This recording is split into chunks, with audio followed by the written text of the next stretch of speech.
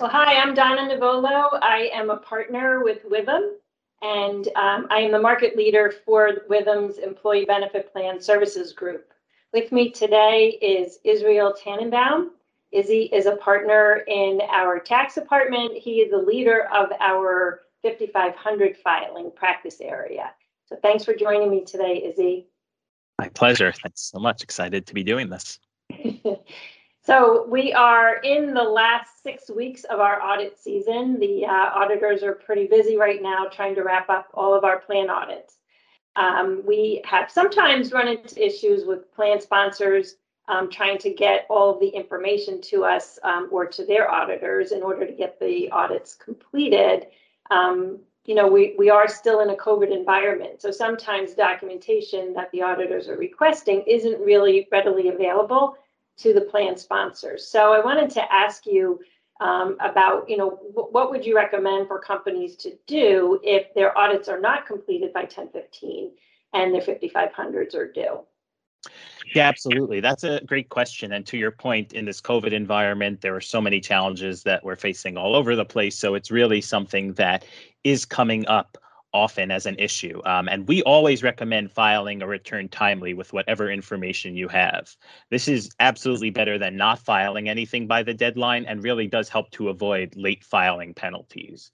Essentially, what you would do is file the 5500 with an attached statement indicating that the audit is still in process. This will typically generate a notice from the DOL, a notice of incomplete filing, in which you have 45 days to then respond to. Ultimately, during this time, you should be finalizing the audit, getting those financial statements, and you can file an amended 5500 with the audit report attached, and this should clear any issue with the notice from the DOL and ultimately get you compliant without having to deal with potential penalties assessed. So again, always recommend filing a return and then going back and fixing it up after. That's great. That's great because, I know that the penalties for late filing have always been kind of steep, but now, recent regulation, right? They've even been increased higher. Absolutely. Yes. Yeah. And the IRS, right? Can you tell us what those are? Yes, absolutely. Both the IRS and DOL have updated the penalty amounts. From the DOL perspective, it's $2,259 per day with no maximum penalty, and that's as of January 15th, 2021. And again, per day. So really steep. The IRS, based on the Secure Act, separately can assess penalties, and that is $250 per day up to a maximum penalty of $150,000 per year. And separately for the Form 8955 SSA, if that is needed, they can assess a penalty of $10 per day filed late per participant. And that used to be $1 prior to the Secure Act. So as you can see, these penalties have both been increased a lot and are very significant to begin with. So certainly not a situation that anyone wants to find themselves in. Right. Those are high penalties and add up very quickly for late filing for sure. So so one of the things that we run into when we're concluding on our audits are the items that we noted that are compliance issues with regards to the plan operations. So plan sponsors have always been able to rely on this, the IRS's employee plan compliance resolution system, the EPCRS. And there's two programs in there that I'd like to ask you about that plan sponsors can take advantage of. Could you explain those to us? Yeah, absolutely. So like you said, essentially there are two programs that can be used to correct errors. And this is typically based on the type and scope of error. And these being the self-correction program, or SCP, which allows you to correct certain failures without actually having to contact the IRS or pay any sort of fee.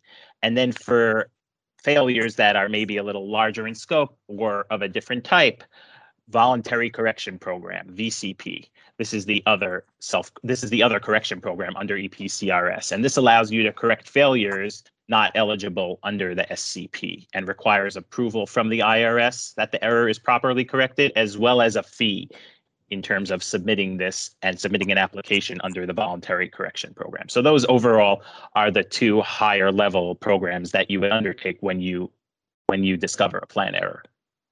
Okay. So some can be done under the self-correction program, and some, can only be done under a VCP program, right? So I know that the IRS recently released a new RevProc with regards to an update to the EPCRS system. Do you want to tell us about a few of the main changes that you know of? Yeah, absolutely. The IRS did recently issue Revenue Procedure 2021-30, which did update this program and actually provided some beneficial changes. A few of the main ones: it extended the self-correction period from 2 years to 3 years. Very beneficial if you discover an issue in that third year. You can now still use self-correction. Another thing that the RevProc did is remove the requirement that retroactive amendments need to be beneficial for all the participants in the plan. This actually makes it easier to use retroactive plan amendments to correct operational failures under the self-correction program, because you don't have to take in this extra aspect of it being a change that is beneficial for every participant under the plan. The RevProc also increases certain de minimis correction amounts. For example, previously, where a plan participant received an overpayment of $100 or less, the plan sponsor really wasn't responsible to go out and seek repayment. However, under the new guidance, it increases this threshold from $100 to $250. So for anything under that $250 threshold, the plan sponsor is not required to reach out and try to seek repayment. And finally, in the RevProc, in terms of auto enrollment, the RevProc actually extends the sunset of the safe harbor method to correct missed deferrals for auto enrollments for both 401k and 403b plans. And this actually extends it for 3 years. Originally, it was set to expire December 31st, 2020. However, it is now extended to December 31st, 2023. So as you can see, these are all really beneficial things that the IRS has done in terms of updating EPCRS to make it easier for plan sponsors to correct their plans and become compliant. Yeah, that's great. And a lot of plan sponsors would be relieved to have a little bit of, leeway in getting a little bit more time and make it a little bit easier for them to correct some issues with regards to their plans. There's a couple of very common compliance issues that we note with plans, and some of them that are very relevant right now, also because so many plan sponsors have been affected by COVID, and it definitely has disrupted the operations of their plan. So I know that there's been some relief given with regards to correcting some of these issues too. So I wanted to ask you about a couple of them. So one that comes to mind is the delinquent contributions, right? So if a plan sponsor doesn't get the contributions into the plan in a timely manner, how would a plan sponsor fix a late deposit? Yeah, that's a great question. And to your point, it's something that we do see occur quite often. And in order to correct this, you would basically, in short, need to fund the lost deposits and any lost earnings to make the participant accounts whole, as if this had not been contributed on a delinquent basis. Now, there has been some recent relief related to this, and specifically if these late deposit are due to COVID, in that they do not need to be reported on Schedule H of the 5500, and no supplemental schedule is required. But ultimately, it's important to note that whether this is actually COVID related or not, the plan sponsor always has to ultimately correct the situation by remitting both the employee deferrals and funding the lost earnings to make the participant and the plan whole. Okay, so they don't need to report it, but they need to, if it's due to COVID, but they still need to correct it. Okay. Exactly. So the correction's always the same, but you do get this extra level of relief regarding reporting if it's COVID related. Got it. So another area that we've encountered a lot this year in our 2020 audits is partial plan termination. So a lot of plan sponsors laid people off and then rehired people. And so there is a concern about partial plan terminations and actually calculating that. And I know that there was some relief given in this area as well. So can you give us the general rule about partial plan terminations and what the updated relief provides? Yeah, absolutely. So as you said, typically a decrease in participants of 20% or more due to plan sponsor initiated layoffs or terminations during the year results in a partial plan termination. The effect being that all participants become 100% vested in any employer contributions. And as you mentioned, due to COVID, this is something that a lot of plans are facing because of the environment and how there were layoffs, people rehired.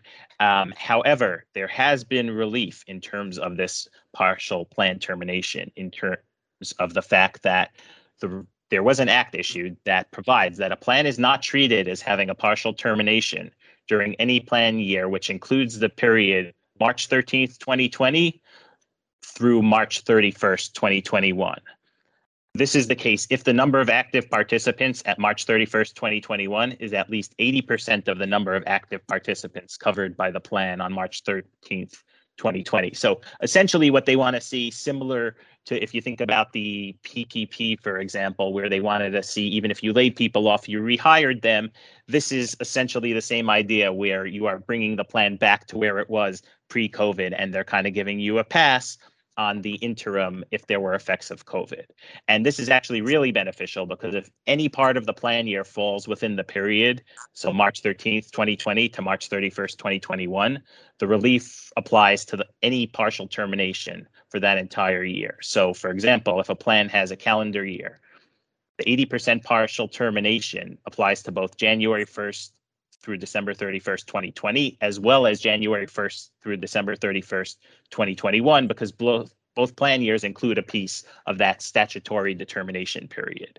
So it really is a beneficial aspect of this Relief Act. And you should note as well that this relief is not limited to COVID-19 related reductions. Really, any reduction can be corrected under this relief and not be an issue for the plan. So very beneficial, and something that plans experiencing this decrease during that time frame should absolutely take advantage of. And the rehired participants don't need to be this. The number of participants doesn't need to be the same. The count doesn't need to include only the same participants. Correct? Correct. As long as the count is 80% of the number covered by the plan on March 13th, 2020, then you're good and have no worries. So that's really helpful. Okay, great. Thank you so much, Izzy, for providing some detail for us. We hope that the listening audience has learned some tips about their 5500 filing and some of the relief that's been given recently in regulations. If you have any questions, please don't hesitate to reach out to me or to Izzy directly or to any member of Withum's Employee Benefit Plan Services team. Thank you.